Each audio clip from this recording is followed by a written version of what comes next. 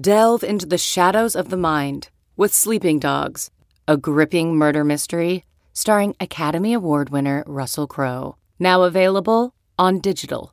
Crowe portrays an ex-homicide detective unraveling a brutal murder he can't recall.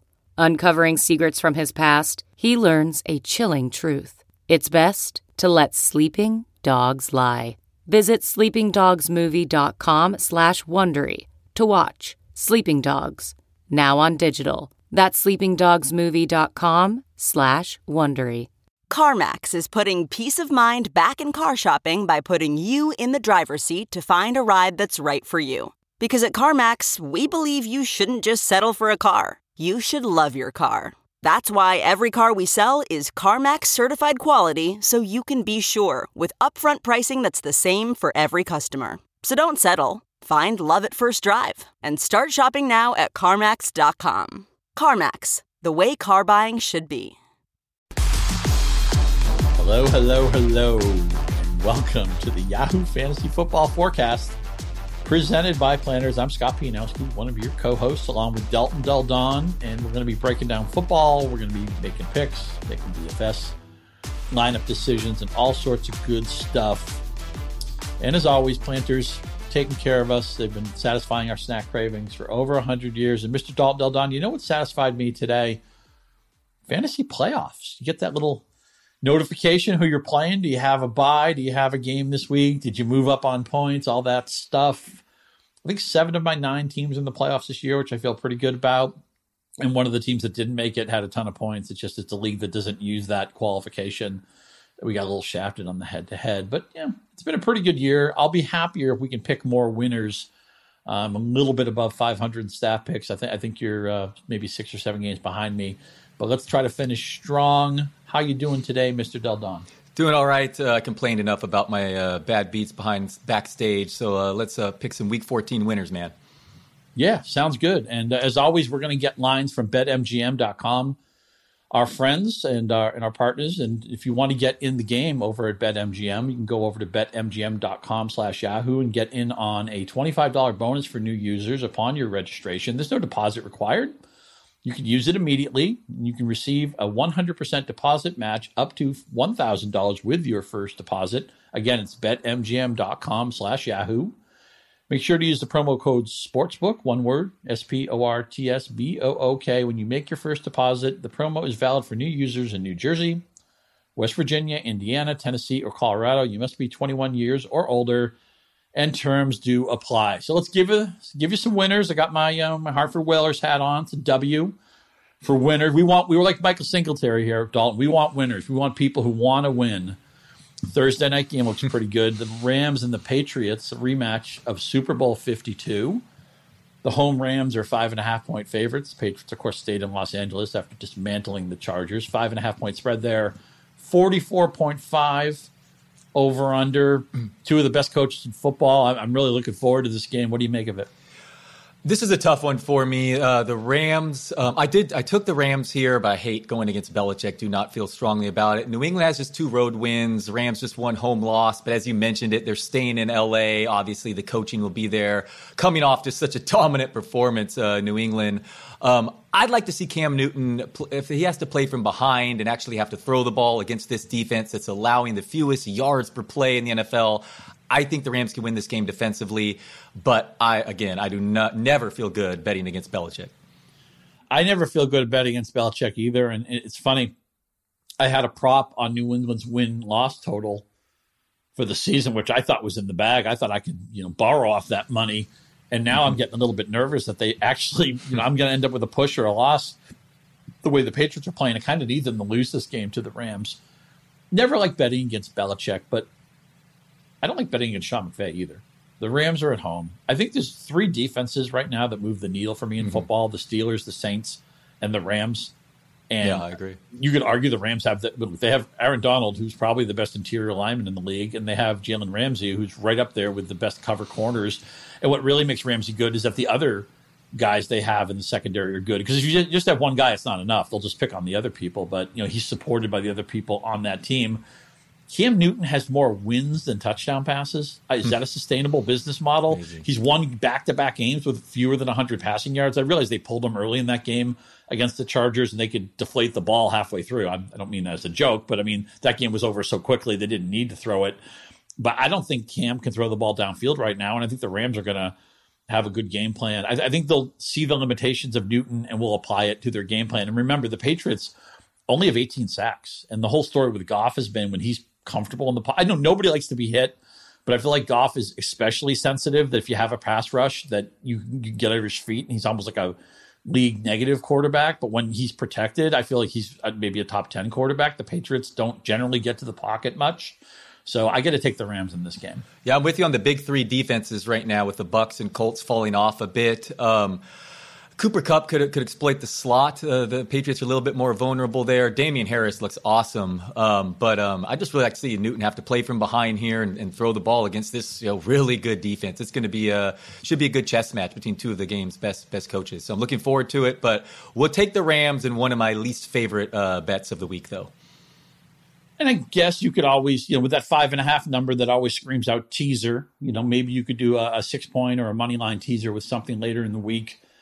So keep that well in mind. Let's get to the Sunday slate. Tennessee off that no-show. I know they put up some cosmetic points late, but man, did they play very poorly against the Browns. Now they're at Jacksonville, who they've been a losing and covering machine of late. A lot of close games. They took Minnesota to overtime, but still can't get the wins. So they're just one game out of pole position for Trevor Lawrence. The road Titans are spotting 7 in this game over at BetMGM, and the total's pretty high, 52.5. What are you doing with Titans-Jags?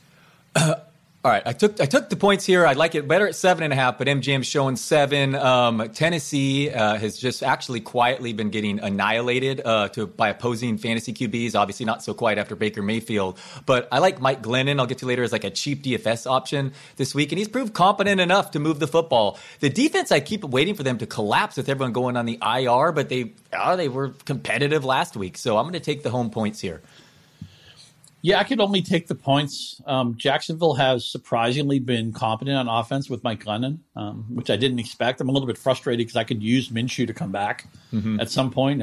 Super League, where I didn't have a quarterback until Hurts was promoted this week. I've been waiting for Fitzpatrick or Minshew, one of those guys to get the job. It's a 20-team league where if you don't have a quarterback, because I got beat to the punch for Glennon from you, and Glennon's been okay. They have decent skill talent. James Robinson has been one of the most important players of the fantasy season. They spread the ball out a lot with their receivers, but Colin Johnson's looked good the last 2 weeks. They do have Chark back. We finally saw Shenault do a little bit last week. So I feel like the Jaguars can get their 20 points. It's just going to be a case of how many points can the Titans score. I could only take the 7 in this game. Yeah, I could see a big bounce-back performance, obviously, with Derrick Henry going crazy, but Titans do not have a good enough defense to be laying this many points on the road. Although, I guess I'm going to still say that. What are your thoughts on the road being I know that the numbers have been out there that the road team, they might even have a winning record, but without the crowd, it really has affected it. But in my mind, I still say the home road thing. With the travel, I'm still not totally there to completely ignore it. I might be wrong on that. How are you treating it? Well, plus the underdogs are just dominating. That's what breaks my heart is I'm such an underdog-driven player. My whole idea, I believe in two things in fantasy, and I'm sorry, in handicapping. One is that you have to be underdog-driven if you don't have a good reason to take the favorite. Yeah. And the other thing is just, and we'll get to a great example of it later on the card, is just zigzag theory. A team that just hit the top of its range, a team that just hit the bottom of its range. Totally. I like to go the other way in the next week. Because teams there's not a consistency. Every once in a while you'll see a team that plays really well every week or plays about the same level every week. But for the most part, there's wild fluctuations, and point spreads tend to get adjusted by what we just saw, especially if it's a significant outcome. So those are the two things I generally bank on. I don't know what to do with home field. I've been kind of telling my internal self, get back in the lab and try to figure out maybe at the end of the year what to do with it. No fans. I think it might hurt a team like Seattle, although they've only lost that one game at home. But you don't have the 12th man. Baltimore generally is a great home team. Some other teams don't have as much of a home field advantage. Denver's home field has always been partly because of the atmosphere. Right. That hasn't gone away. So I'm really don't have a great answer for you. That's something I'm trying to work through. I don't know what to do with home field anymore. I will say this. It used to be 2 teams even. The point spread was a standard 3. I don't go there anymore. 2 teams are even. I think maybe it's a 2, maybe it's a 2.5. I'm certainly not treating it as 3 points anymore. Yeah, makes sense. I've mentally probably overrated it a little bit too much. And then by the time we do properly adjust, then of course hopefully we go back to the norm next year. But yeah, it's been wild this year with the home road just not mattering whatsoever and the dogs coming in huge. So as we get to the Arizona-New York game, I'm not sure what the status is of this being on the board. I don't see a total posted. I do see the home Giants being 2.5-point underdogs. And I could only go the Giants in this game. They've won 4 in a row after that 1-7 start. I've said this several times. They are last year's Dolphins, where halfway through the year, they were competitive, but they weren't beating anybody. And then they started to actually get some confidence, buy into what's going on. The defense gelled a little bit. And then last year, Miami was really pesky down. I think they went 7-2 against the spread their last 9 games. They obviously knocked out New England out of the bye in week 17. And the Giants remind me so much of that Dolphins team, except that they're in such a weak division. Right now, they're probably the favorites to win that division. I could only take the Giants here. Murray sure looks hurt with that shoulder. And it's not just affecting him as a passer. He doesn't seem like he wants to run the ball. And that was really what was sparking their offense, is the fact that he's so dynamic in the running game. We don't know yet what the Giants will have a quarterback, but I don't care. I love the way their defense is playing. I don't trust the Cardinals. If not for the Hail Murray, they'd have a 5-game losing streak right now. How can anybody take the Cardinals here? This is one of the easiest picks. I'm not saying the Giants are, it's like I'd put my house on it or anything, but I could never take the Cardinals here. I knew immediately I'd be on the Giants. Same here. I locked in the Giants right away, even though this is against your zigzag theory, which I usually go along with. I mean, Arizona's lost 3 in a row. Giants not only 4 wins in a row, but coming off a big upset in Seattle. But still, you're right. Like, how could you take Arizona with the way Kyler Murray's been playing? It's unclear how great of a coach, certainly in-game coach, Cliff Kingsbury is. James Bradbury on Hopkins, they just limited him to the left side of the field these days. So, yeah, with Murray no longer running, I don't know how badly damaged his shoulder is. And the Giants playing so much better, and their coach clearly has them ready, even getting points at home, a West Coast team traveling all the way to New York. So, yeah, this was one of the easier ones for me this week. It's the Giants. I think it hurts the Cardinals, too, that they don't have a major second threat in the downfield passing game. If it's not Hopkins, Kirk, I feel like has been just a perennial disappointment. Fitzgerald is back after missing 2 games with COVID, but he was doing almost nothing before the injury or before the COVID status. I mean, I hope Larry Fitzgerald's okay. He's a Hall of Famer, but he's obviously a limited player at this time of his career. They can't seem to understand what to do with Isabella. And I know he's not a perfect player. I mean, some people talk about his route running. He's a little sloppy, catches with his body, not with his hands. But whatever, they took him in the second round. They took him ahead of some really good receivers, and I'm sure they regret that now. Arnold flashed as the tight end last week, but I don't know if you can bank on that again. Every week I'm waiting for Evans to play more, but they seem to want Kenyon Drake to be the guy. They both were about even in efficiency last week. I just feel like this offense is missing something, and if Murray's not going to be a dynamic runner, I'm just not confident they're going to sustain offense. Simmons hasn't made an impact. Their first rounder this year. They lost Chandler Jones. That was an underrated loss. Yeah, they might have just swung and missed with the Isabella pick in round 2 with the other receivers there. So, yeah, this team was interesting early. And I will say, if Zane Gonzalez made some kicks, they might have 3 more wins on the board and we'd be talking about them differently. But their performance is headed in the wrong direction. And I think it might have everything to do with Murray's health or just, maybe more game film. But either way, I like the Giants. It's funny, we haven't even mentioned Danny Dimes or Colt McCoy. I guess it probably doesn't even matter that much. Their running game was pretty impressive last week.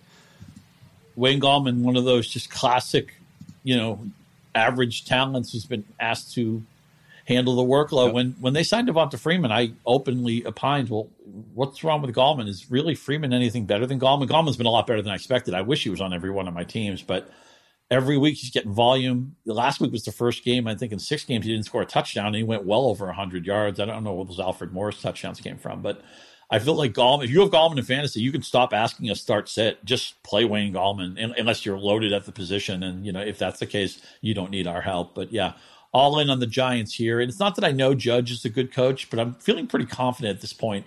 Maybe Kingsbury's a good X's and O's guy, but I cannot stand him as a game theory in-game coach. Yeah, no, it's weird. If you look at the route running tree of Hopkins the last month, it's all limited to short left side stuff. Mm-hmm. It's just bizarre. And he makes a lot of poor decisions on 4th and short kicks and stuff. So, yeah, he's definitely up in the air of how great of a coach he is. Yeah, and that route tree stuff is, you don't have to crunch film for that anymore. You can just hit a click on Next Gen Stats and they have a graph for you. I mean, the Giants are going to know that. And they have, of course, as you said, with Bradbury, one of the best cover corners in the league. So we both like the Giants in that game. Chicago famously passed on Deshaun Watson a few years ago. They took Mitch Trubisky, and now they'll get to settle it on the field. The Texans, surprising to me anyway, a 1.5-point favorite at Soldier Field. The total is low, 44.5. That actually surprises me too. I think the Bears should be favored here, maybe by 1.5. I think the total should be a little bit higher. What are you doing with Texans Bears?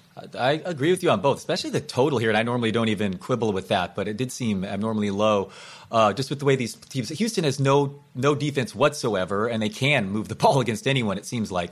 Although, I think Brandon Cooks should be fine. He was checked for a concussion. Obviously, the loss of Fuller I was worried about, but Kiki Kuti just looked really good stepping in there. And another mark on Bill O'Brien. Why did he bury him? Anyway, I'm going with the Bears here. 6 straight losses, but they faced that dead cat bounce last week against the Lions. Much better defense, no Fuller, and a really bad defense in Houston. So give me the Bears as home dogs, as you said, which is surprising.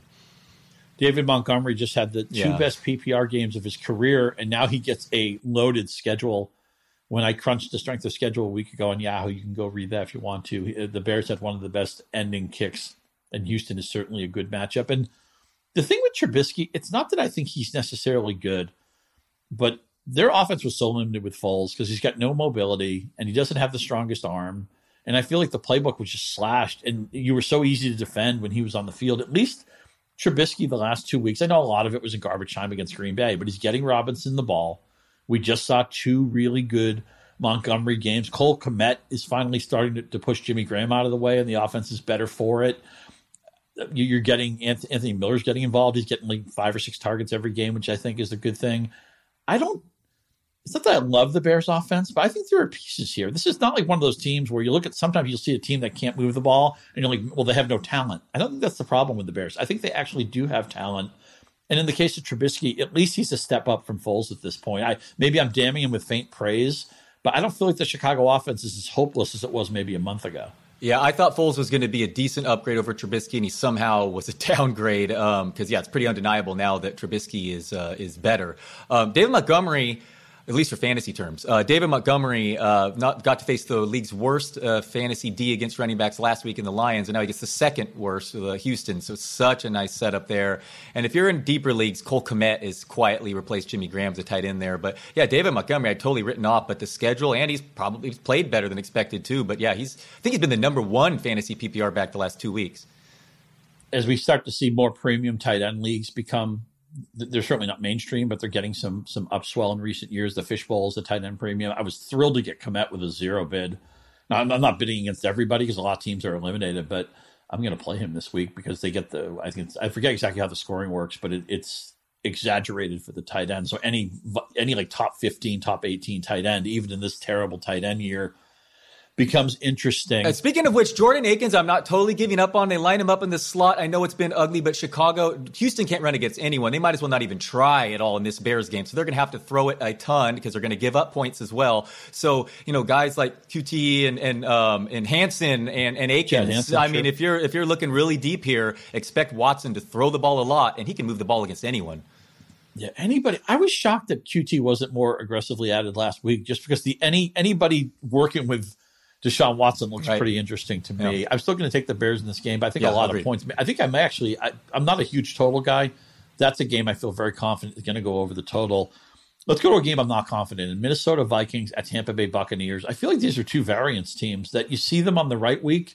Minnesota looks like a playoff team. At one point, I thought Tampa Bay was like right there with New Orleans to win that division. That's not going to happen, obviously.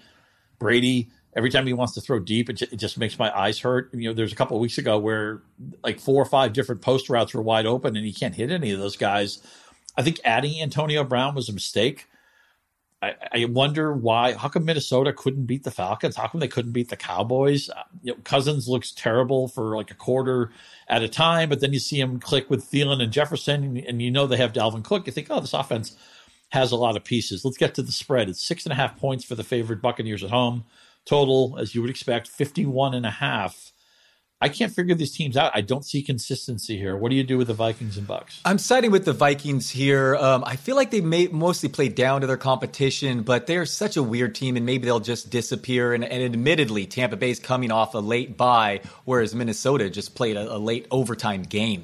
And they have to travel, so certainly not a great setup. But I think Cousins with the two receivers, that's how you beat Tampa Bay. Their secondary has really been exposed for the last month. It would look even worse if Daniel Jones didn't miss a couple wide open guys in that Monday night game. So I think Cousins is going to hit Jefferson and Thielen, and they're a live dog. I would stay away from Tampa in any teaser or survivor format. But having said that, I also wouldn't be surprised given the setup that they blow out this dome team at home. But to me, I'm taking the points here and absolutely think Minnesota is a live dog. Yeah, I think Minnesota's got maybe 40, 45% chance to win this game, but it's also within the range of outcomes that the Buccaneers could blow them out. You make a key point. I was in on Tampa Bay's defense a month ago. I'm not now. I don't think it's anything to worry about. And with Jefferson Thielen's a great player. I've always been in on Thielen. We know Dalvin Cook's good. Justin Jefferson's going to be historically good. We already see that. I feel sorry for the Eagles fans who are going to have to live with the fact that maybe Jalen Reagor will be good someday. I mean, he was a guy who didn't have a lot of help at TCU, and the scouting reports were always, well, he played with lousy teammates, but look, he's explosive, he tested well and stuff like that. And then they had Justin Jefferson, who had good teammates, and what do you have, like 1,500 yards or something? I mean, 109 catches or something like that. I think he had 18 touchdowns.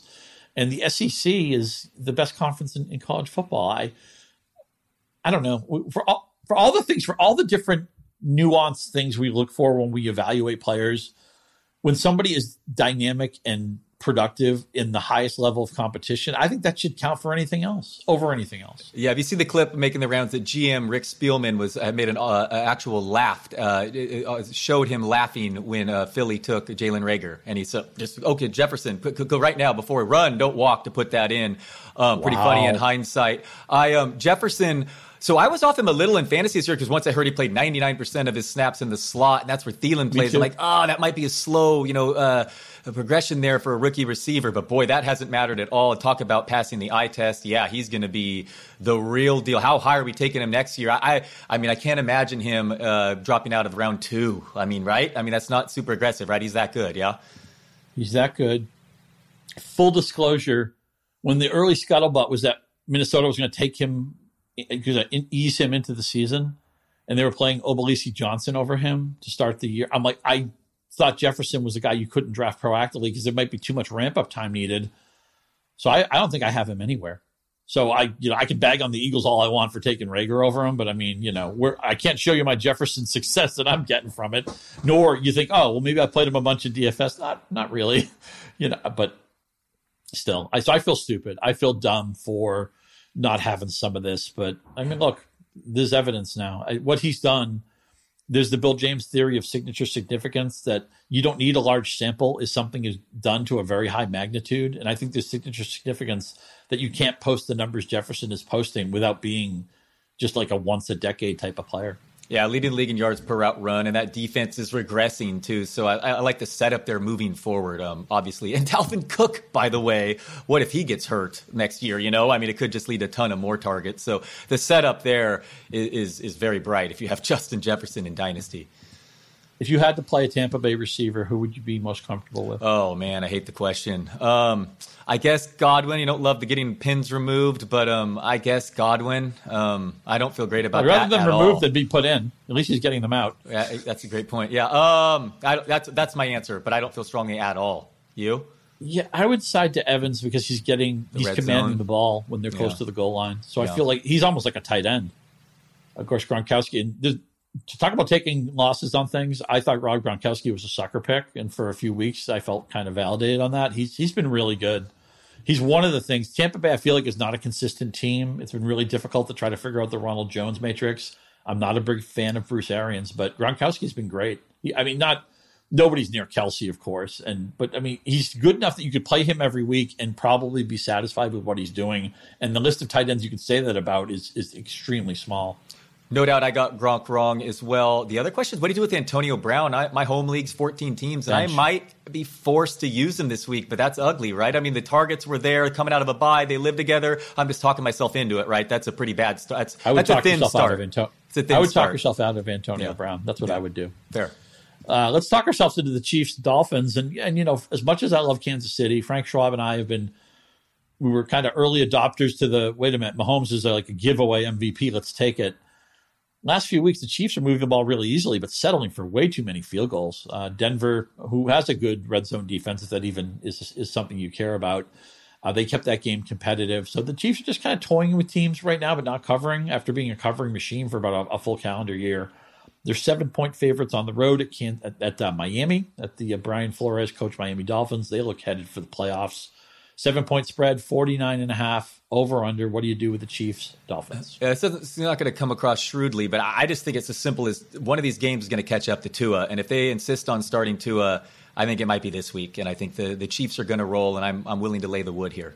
I don't know what to think with Tua. I think they're right to play him because their goal has to be, how do we build a championship team? And is Tua Tagovailoa part of that? I mean, they have to find out. If the goal was just to make the playoffs and lose in the first round, maybe win a playoff game, the play would be Fitzpatrick.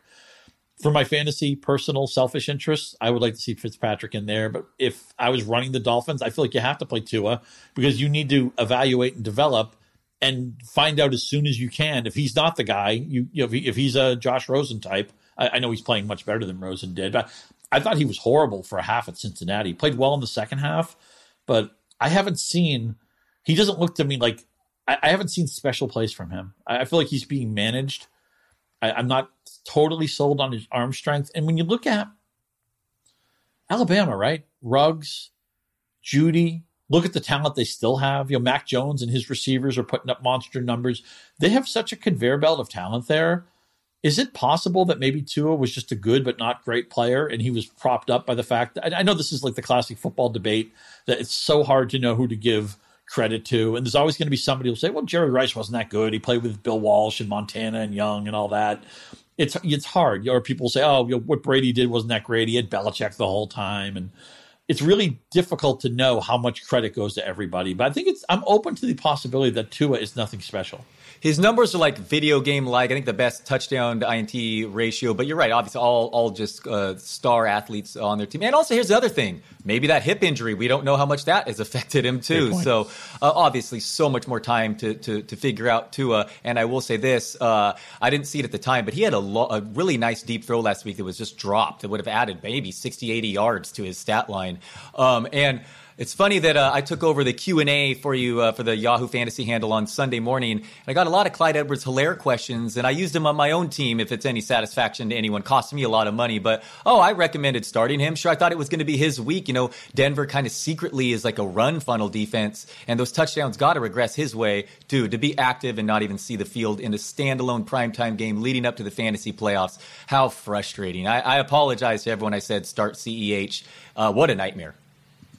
Thank you so much for doing that. I had a late thing come up, and I've been meaning to email you or text you about that. So thank you so much for coming through. And I'm sure you gave out a lot of good advice. It's hard when there's an injury status guy, late game.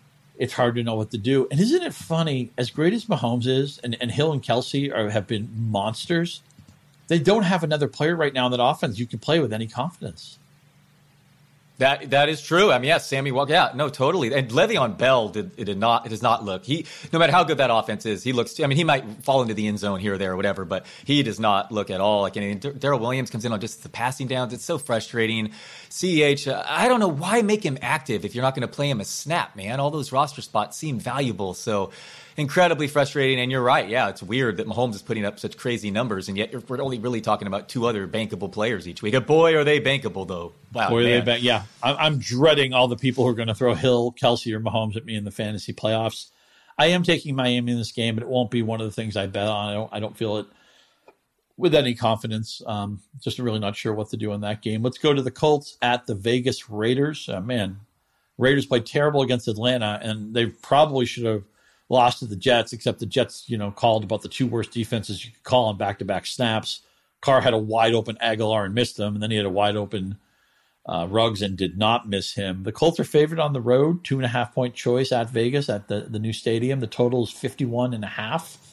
What are you doing, Colts Raiders? I'm laying Colts. I'm sticking to my theme, fading the Raiders. I mean, they were outplayed by the Jets last week. They have not played well at home this season at all. They've actually they've been lit up on defense on that turf, allowing like 6.1 yards per play, which would be among the league leaders all year. So yeah, I think the Colts. I don't love the fact that they're coming off a win too, but I just think they're the better team. This feels like a sucker side, less than 3 points with a way better defense, but with Buckner back. So what are you doing with this one? Took the Raiders, and I hate it. I feel like I'm always a beat late on the Raiders. When they were good, I didn't believe in them. When I begrudgingly started to believe in them, they started to play poorly again. Derek Carr, I feel like he's just good enough to lose with. I like that he's competitive. I like that he's smart. I think he makes good decisions. Maybe he's just an average physical talent, vis-a-vis the other quarterbacks. I mean, he'd look great in my backyard or, on Joey Galloway's touch football team or whatever, but I'm not a Gruden fan. And again, I was willing to take the loss on Gruden not that long ago. Now I'm thinking maybe the Raiders just aren't that good. What I try to remember when a team is an underdog at home by 2.5 is that in the old school with the 3-point, with home field being worth about 3, that would mean that they'd be like an 8 or 9-point underdog at Indianapolis. I don't think there's that much difference between the teams. But no, that's fair. That seems like a lot. When you frame it that way, that's interesting. That does seem like a lot for sure. So I just reflexively took the home dog. This is not going to be one of my 5 darts for the week. If I was in the super contest with you and Liz, I wouldn't punch that one either. But I did reflexively go with the Raiders. Just another game I'm struggling with. The Jets, they've been plucky lately. They gave the Patriots a game on Monday night. They probably should have won last week, but flagged the last couple of snaps. At least they're moving the ball. I cut Jamison Crowder just in time for him to have 2 touchdowns, including one game where James Coe started him against me after I'd cut him 2 days earlier. So way to go, Coe. Way to not go, P&Ow. The Seahawks, who can't seem to get out of their way right now. Russell Wilson looks like he's pressing, taking a lot of sacks, turning the ball over. He just hasn't looked like the same guy lately. Seattle at home is a 13-point favorite. The total is 45.5. Sometimes these big spreads can be difficult to handicap. What do you make of the Jets and Seahawks? And Crowder could be extra sneaky this week against the Seattle defense that's been annihilated against wide receivers. And Mims might miss this week, too. Bad, unlucky turn of events for you. I took the points, though, just because Seattle has been playing not nearly as well. I feel like they're going to turn to Chris Carson this game, who's healthier. You already hear the quotes coming out from Pete Carroll. Their defense, defense will get better with Dunlap getting healthier. But that's a lot of points for a team that doesn't have the worst defense, the Jets. Coaching's awful and all that, but it's too many points. I took them. Yeah, I don't even – this is show you how much I don't care about this game. I don't even remember who I took in staff picks. Yeah. I think I took the Jets – But I'm with you. Sure. Don't we hate these 13, 14-point spreads, man? They're the toughest ones. But you and I feel the same on that, it feels like. Yeah, it's not – I like to bet on a team where I feel like their interest in the full game will be aligned with what I want. And this could easily be a game where the Seahawks are covering easily, and then they unplug the offense. They just want to run Hyde, run Carson. Wilson, man, I need Wilson in the fantasy playoffs. And even though the Jets are a great matchup, I'm just worried Wilson's going to throw 28 passes. He might complete 22 of them.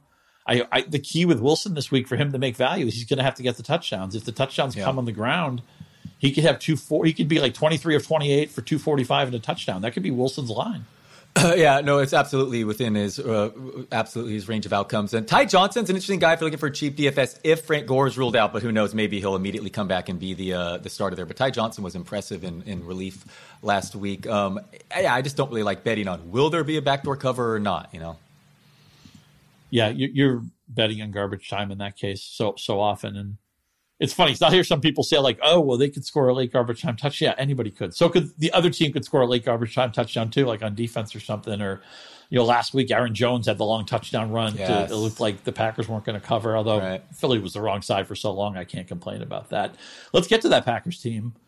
Aaron Rodgers making an MVP push. I think I'm going to hedge my Mahomes action a little bit when I get a chance. I'll get over to BetMGM and see what the odds are, because I thought they were pretty good on Rodgers, and it seems like maybe they're gunning for him to do it. We're getting a lot of short touchdowns lately. We know he has a great connection with Davante Adams. He's been totally unfair this year. A shame we didn't see a full season from Adams because he might have broken records. Yeah. The Packers go to Detroit fresh off their victory with their new coach. The Packers are 7.5-point favorites over the Lions. Juicy total of 55.5. What are you going to do with this one? I know sometimes when divisional teams meet a second time, the scoring's lower, but man, this sets up to be a real high-scoring game. Packers have allowed a lot of yards per play on the road this season. Stafford, first game without Patricia, got 9.6 YPA, 3 TDs last week in Chicago. I know it wasn't a great start, but their pace picked up. So maybe that's a thing, but the coaching change there. So I stuck with the Lions here and took the points. But man, the Packers have been so impressive, and Rodgers seemingly has all day back there. So I wouldn't be surprised if they did work. I mean, they've certainly exceeded my expectations all year long. I took the Lions too, but it's no fun to bet against Aaron Rodgers when he's in a good groove, which he is right now. And they're getting healthy. They have Lazard back. They have a tight end of note. Every once in a while, MVS makes a play. You can never call when it's going to happen. And Adams is so good. Adams is open when he's not open. He's just so unbelievable in the back shoulder play. I don't know how you defend this guy. And obviously he gets peppered. He is the one thing you love with a receiver. The 5. Like you never see it with A.J. Brown, right? But with Adams, he's going to be peppered, and he's going to be peppered in the end zone, in the goal line, in the red zone. You can project him. You're doing fearless forecast, and you get Davante Adams. You have to give him at least one touchdown. You could give him multiple touchdowns. No, it's funny. You're right. No, it's so money in the bank. And Aaron Jones this week, especially with McCaffrey banged up, I moved him my number one running back. I know he doesn't get all the snap share like the others, but the Lions have been by far the worst fantasy D for running backs. So I like Aaron Jones. I mean, could you jam both Aaron Jones and Adams in your DFS lineup? I don't know, because this game right here should be fun. I think with Stafford could do some work coming back too. So maybe even you can't really get too DFS cheap with Cephas or Sanu. I don't have too much confidence in Kenny G coming back, but Swift too. Those are guys that would certainly help them if they get full strength Lions. Yeah, this over-under could approach 60 points. Yeah, one of my teams that missed the playoffs. It's because I've been waiting every week for Mixon and Galladay to come back, and I'm just wondering if maybe that's just not going to happen. Marvin Jones, quietly, I think he has 5 touchdowns. Oh, yeah, start him. In his last 6 games. Oh, yeah. And I like that they threw the ball downfield. They were, yes. And you might think, well, wait a minute. I mean, they didn't change coordinators. Bevel was already there, but maybe the directive was to be more conservative on offense. They let it rip last week. Like last year. They went back to last year. That's what they were doing. That's why I drafted all these guys. You're right. That's a better point than the pace. They started throwing the ball way more downfield, right? Hopefully that continues. Yeah, so I took the Lions, but it's terrifying to be against Rodgers. I try not to play to my opponent too much in fantasy playoffs. I just try to put my best team out there. But I'm afraid I'm going to check my score like halfway through the day and be like, oh, why am I 40 points behind this guy? Oh, because he has Rodgers and Davante Adams, and they've hooked up 3 times or something. So I'm worried about that. And Hawkinson quietly, top 3 tight end right behind Kelsey and Waller. Is he like the next most trustworthy tight end quietly, Hawkinson? A great player. I feel like I got right as an analyst and wrong as a player because I told everybody else to draft him, and I didn't get much of him myself for whatever reason. Tyler Higbee. Oh, God. I don't know. I blew that one because I thought that was a pretty obvious blossoming year coming, and he's done, I think, what a lot of people expected. So it's no fun to be sitting that one out. It's odd to see 50 targets in the last month, though, man. Higbee, that was a signature performance. That's bizarre to see what's happened, man. It wasn't just some fluke touchdowns. He had more targets in the past month than Jared Cook had almost all season or something. I mean, it's weird. The Rams are a weird team that really change game plans year to year and week to week. Yeah, there are 16-week, 16 game plans. Yep. That's the way they operate. Some weeks you'll be like, oh my God, they want Kupp to catch 15 passes. Other weeks you'll think, is Kupp on the field? Did I miss something? Did he hurt his ankle or something? It can be difficult to figure that out. We talked earlier about zigzag theory, and here's a great example of it. And just a game I immediately knew what side I'd be on. The Falcons, man, they didn't show anything for my money last week. And even the game against the Raiders, I thought was more about the Raiders being terrible than the Falcons being good. They are 2.5-point favorites at the Los Angeles Chargers, who were just annihilated. Belichick, Anthony Lynn, what was it, 45-0? It felt like 100-0. If you look at the last 25, I got this from I think somebody on Oddshark, I want to say. I can't remember off the top of my head, maybe a guy named Joaz. Last 25 times a team has been shut out in the NFL, they're 17-6-2 against the spread in the following week. And this is what the zigzag theory is. The Chargers just showed you their worst face. They just hit the low end of their range. And I know it's a little bit of a leap of faith because we don't trust the coach. We know Anthony Lynn's probably on the way out. but I see a lot of talent on this Chargers team. I don't see what's so special about the Falcons. They should be favored on the road. Would you be fine spotting 7 or 8 points if this game was in Atlanta?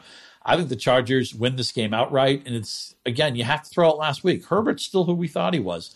Keenan Allen is still who we thought he was. Austin Eckler is still who we thought he was. They're not playing Bill Belichick this week. I think the Chargers are an obvious play. I'll also mention, if you're interested in the total, which I think will go over this number, it's 47.5. Everything you just said make total sense, but I switched my pick from the Chargers to Falcons when I sent in the staff picks because I like it even more then. I'm even more on the Chargers now. Anthony Lynn is who we thought he was, man. That was just ugly last week. Fair. There's special teams every week. The Falcons have quietly played really well since that firing. I mean, they lost to the Saints last week. I mean, that defense is just so good. And Julio Jones is back. I get it, though. Going outdoors, facing a Herbert team coming off an F performance, and why are they favorites? But Anthony Lynn, I'm just fading at all costs at this one. So, but everything you said makes total sense.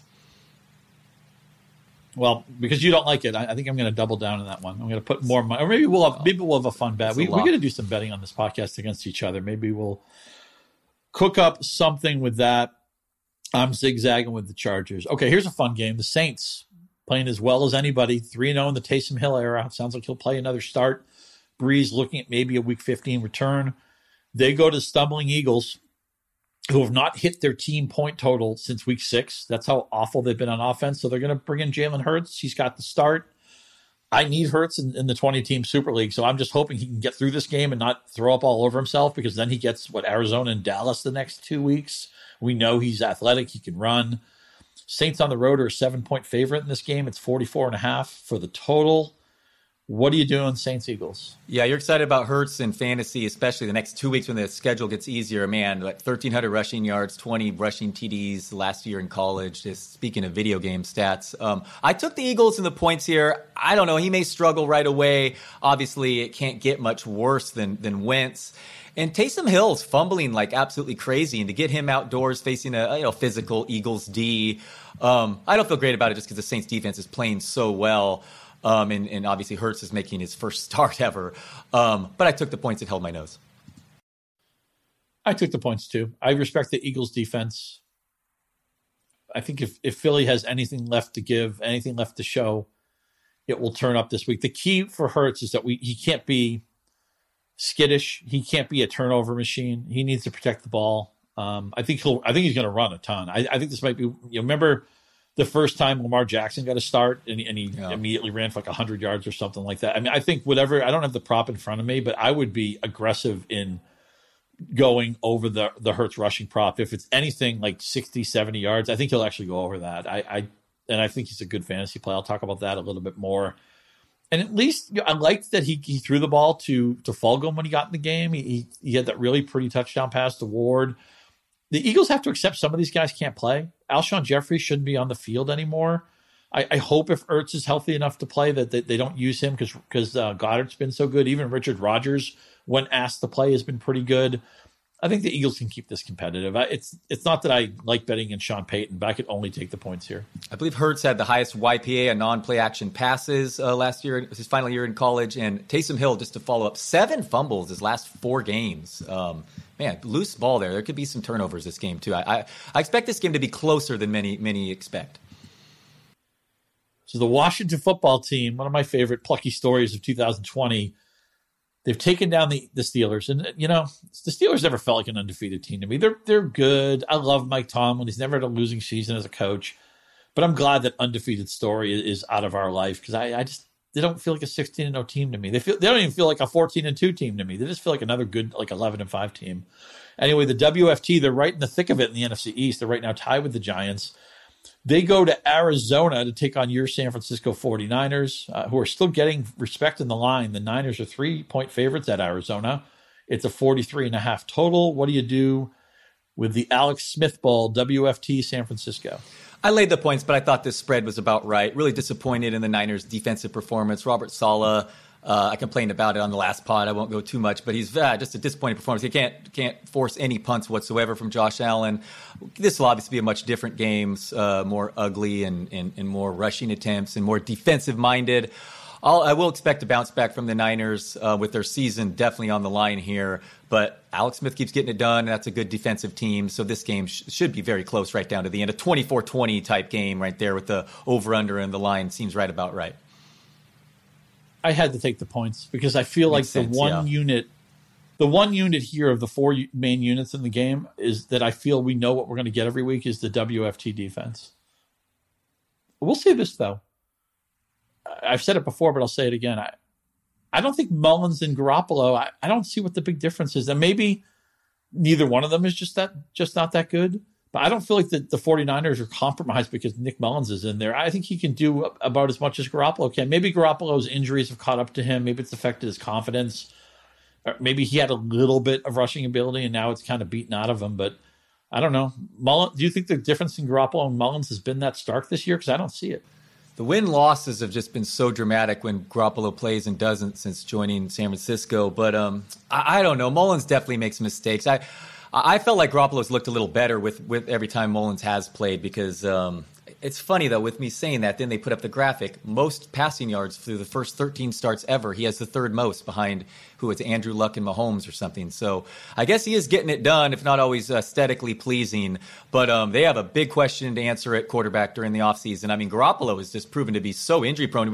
Whether performance, how much of a problem he is on the field, he couldn't play the 4 games when Brady was suspended. He hurt his shoulder and only played 3 of those 4. Suffered a season-ending injury with the Niners early on that season with a torn ACL, and now is effectively going to miss an entire season with a sprained ankle. Like, I've never heard that from the quarterback position. So Garoppolo is like really, really injury prone to go along with his questions as a deep ball thrower and all that. So Niners are in a really interesting position moving forward because they have a ton of players that need to get paid, which makes it so frustrating as a Niners fan because you have a small window in the NFL to win, and wasting 1 year through injuries and losing your quarterback is an especially big problem because that window will be closed before you know it. In just one sentence, because we're getting a little bit tight on time, what running back are you most confident on with the Niners right now? Oh, Mostert still. Yeah, I mean, Wilson's number 2 okay. for sure, but no, Mostert, he's a threat to leave any game injured, but he's also a threat to take 190 yards to the house. Definitely go with Mostert while he's active.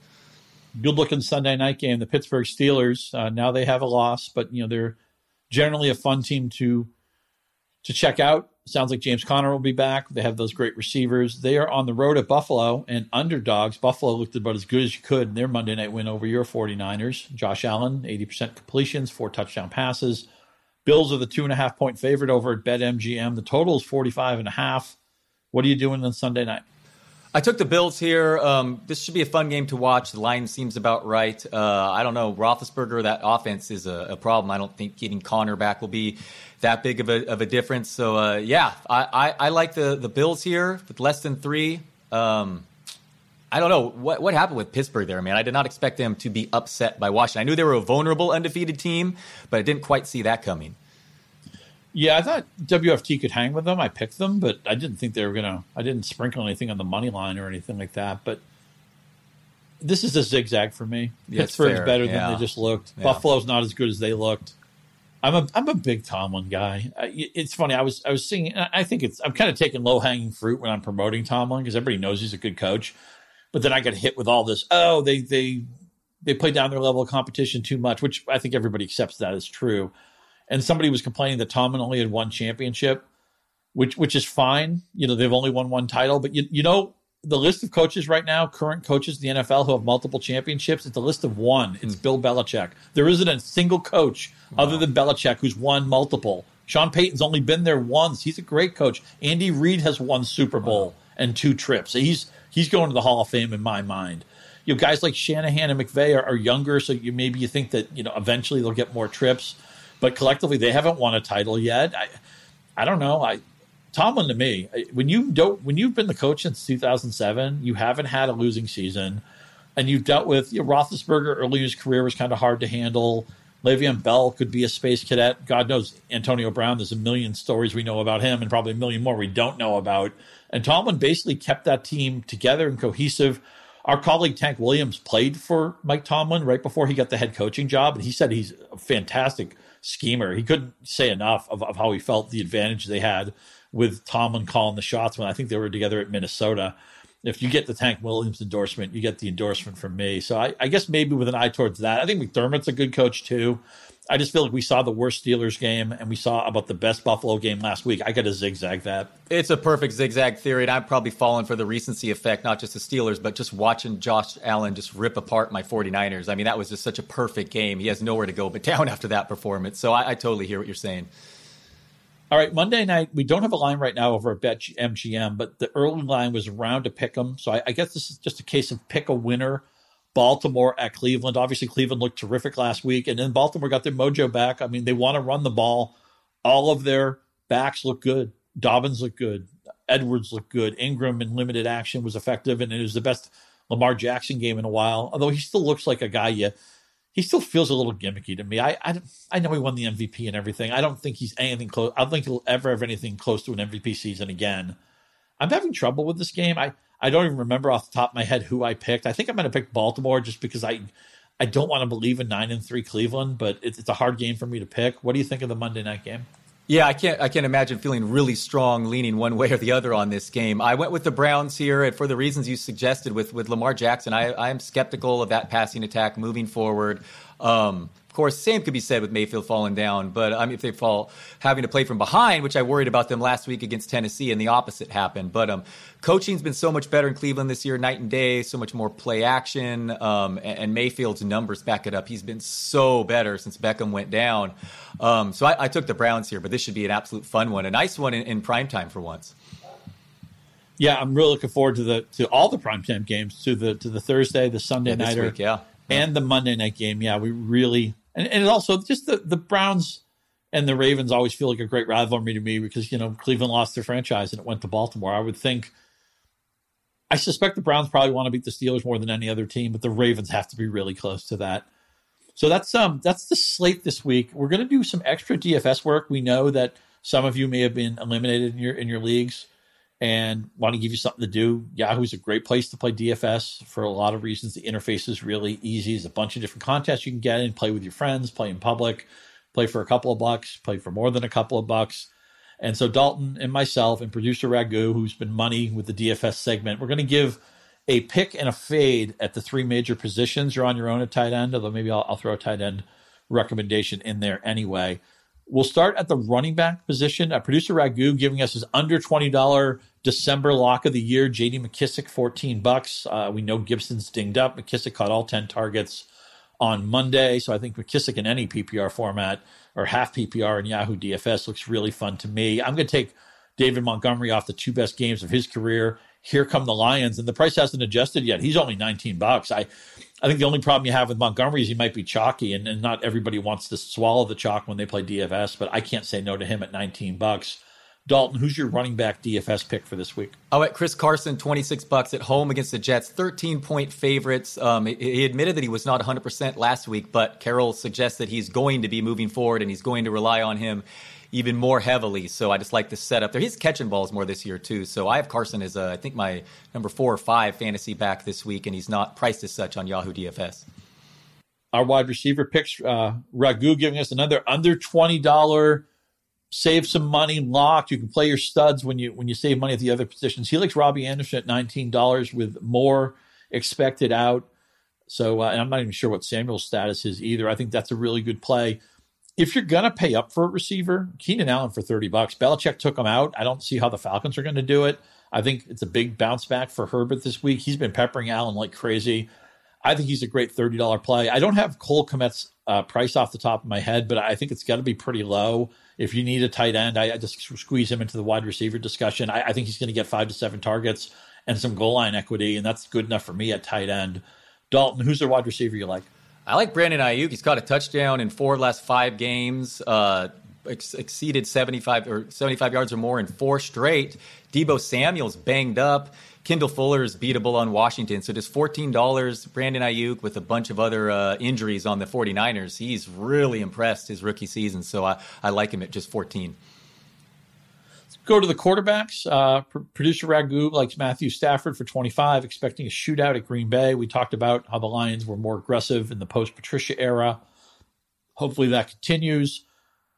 Jalen Hurts at $22 sounds good to me because I think he's going to run like crazy. I just hope he doesn't give the store away with turnovers. I also think there's a non-zero chance if he were to play poorly, he could even get yanked out of this game because the Eagles are just struggling right now. Maybe if Hurts against a good Saints defense has a bad first half, maybe Wentz will come in the game. But I think Hurts has a chance to run for like 100 yards. I think he's going to be that active. So $22, I'll have some DFS exposure to him this week. I like him, and I like Ragu's pick of Stafford, too. But I'll go with Mike Glennon at 25. Quietly, Tennessee has been the most favorable matchup for fantasy quarterbacks if you do opponent adjusted over the last month or so. So Glennon, no one will be on him. He's cheap, he's ugly, but quietly been pretty good, and DJ Chark getting healthier. So I like Glennon as a cheap QB. We'll go to the fades, try to get through these quickly. James Robinson for $29 is Ragu's fade. He's worried about the game script there. Robinson has seldom let us down, but I mean, you get to pay up for him at $29. I don't know where the profit is on him. This may be more of a seasonal fade than a DFS fade because I don't think anybody wants to play Miles Sanders in DFS. But once you get a quarterback in who wants to run and maybe doesn't want to check down, I think Sanders is actually somebody you might bench in seasonal this year too. $18 is reasonable in DFS, but I'm not going to pay it. And again, I think seasonal managers have to look at some other options too. Nice segue because I'm fading Alvin Kamara, who's dealing with the same thing, not getting any targets since Taysom Hill's taken over. Not just losing the goal line scores, but the targets have not been there. $33, the same price as Aaron Jones. So to me, you've got to go Jones over Kamara. I know Drew Brees maybe come back week 15, but certainly looks less unlikely this week. And at Philly is not a great matchup against the run either. You need your running backs to get catches or to get goal line equity. And right now, Kamara's getting no catches. And even though he had a touchdown last week, we can never be sure. If I told you, the Saints just scored a short touchdown, you wouldn't know if it were Kamara, if it were Murray, if it were Hill. Yeah. Or, God forbid, with Sean Payton, one of the fullbacks or something, or a handoff to Troutman or something like that. I mean, Sean Payton's like that. So it's really frustrating to have Kamara right now. The receivers were not playing. Ragu is going to fade Chase Claypool at $26. Totally get it. He says it's too pricey to have no floor right now. He was getting outsnapped or outrouted by James Washington, I want to say, in the Monday game. I mean, it's been hard to try to figure out the usage there. So I agree. Claypool at 26 looks too pricey. Corey Davis is this year's Devontae Parker. Great breakout season, but now he's been bumped up to $24. He's now kind of a vanity receiver. And I just don't think Tennessee, they don't want to throw the ball that much. They're a big favorite this week. I think Davis could easily go back down to being a 50, 60 yardage guy. No way I'm paying $24. Yeah, it could be a big Henry game. Davis is impressed, but it does seem like they switch off the big games there with A.J. Brown. I'm fading DeAndre Hopkins, $27. We get James Bradbury this week. We went over his route tree. He's been so limited with an injured Kyler Murray. It took 13 targets to get 52 receiving yards last week. You take away that Hail Mary, Hopkins hasn't reached 85 receiving yards in a game since October. I'd prefer Justin Jefferson at the same $27 price. Give you the quarterback fades. We're all going to go with somebody in the $30 bracket. Ragu says, say no to Russ Wilson at $39. He's thinking that Carson's going to be the guy actually cooking against the Jets. Brady at $33, man. If I'm going to pay that much for you, I need you to either run the ball, which he doesn't do, or have a chance of throwing a long touchdown, which right now it just seems like an impossibility. I'm sure I'll look at Chris Godwin scoring an 80-yard touchdown at 1:05 p.m. Eastern, but I need a show-me game from Brady. He's starting to look every bit age 43 right now. I'm fading Kyler Murray at 34 in that same Giants game. Man, over the first 9 games this season, he averaged 67 rushing yards, 10 touchdowns. Over the last 3, just 20.3 rushing yards, 0 touchdowns. That shoulder injury is preventing him from running. Whatever the reason, it's not working out for fantasy managers, and in New York does not look like a get-right place for me, and especially at that price. So there are DFS picks and fades. Hope you can get some use out of them. Line up with us, fade us, go against us. It's up to you. Let us know on social media what you're doing. I'm Scott_Pianowski, Dalton Del Don. And if you want to hang out with producer Ragu, that's RAGHUNOT, RAGU, Ragu, not Ragu. We're all social. We're all happy to help us. In fact, send start sit questions to Ragu. I'm sure he would love that because he's been so good with the DFS this year. We have a bunch of podcasts, as you probably know. The Yahoo Sports NFL podcast, Charles Robinson, Therese Paler, our league mates in Super League. Charles is the corrupt commissioner. Therese is the number 1 seed in that league. I'm in the playoffs in that league. Andy Behrens is in that league. Frank Schwab, a bunch of us, colleagues, former colleagues. Really great league. So Robinson and Paler breaking down all things NFL, and they're bringing a really strong hat game too. I don't know if it matches the Hartford Whalers, but they're always wearing some good lids on that show. College sports, Yahoo Sports College Podcast, easy for me to say. The three-man weave of Wetzel, Thamel, and Forty, now with Sports Illustrated, formerly of Yahoo. Those guys have been doing it for a long time. Great chemistry on that show, and a lot to talk about in college sports with, games getting canceled, rescheduled, what's going on with the college football playoffs, where's the college basketball season at. So you definitely want to check those out. Dalton, give our friends a nod at what you're doing the rest of the week. I have a sit-start column coming out Friday morning. All right, so check that out. I'll do the injury wrap on Saturday, which will take me about 3 hours probably because it's everybody gets hurt. And then I'll be back on the Q&A. Again, thanks to Dalton for doing that last week, but I'll be doing the Q&A on Sunday as part of helping out the crew for Fantasy Football Live, the 90 minutes before kickoff, giving you everything you need to know for Week 14. One more thanks to Planters. Keep the nuts coming. Keep the cashews coming. Nothing like a good canister of Planters peanuts as you watch some pro football on Sunday. And again, the games are really great, especially those primetime games. So you're going to want to have a snack and a cold beverage as you check those out. That's all we got for you today. Liz and Andy are going to be back tomorrow previewing everything Week 14. Until then, straight cash homie, my friends. We've given you winners, but we are out.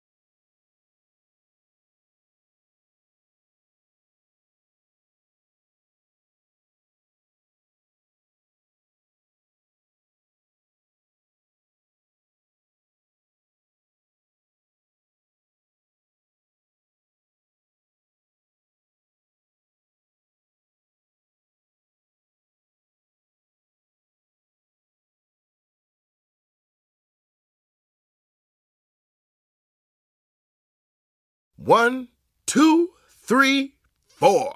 Those are numbers. But you already knew that.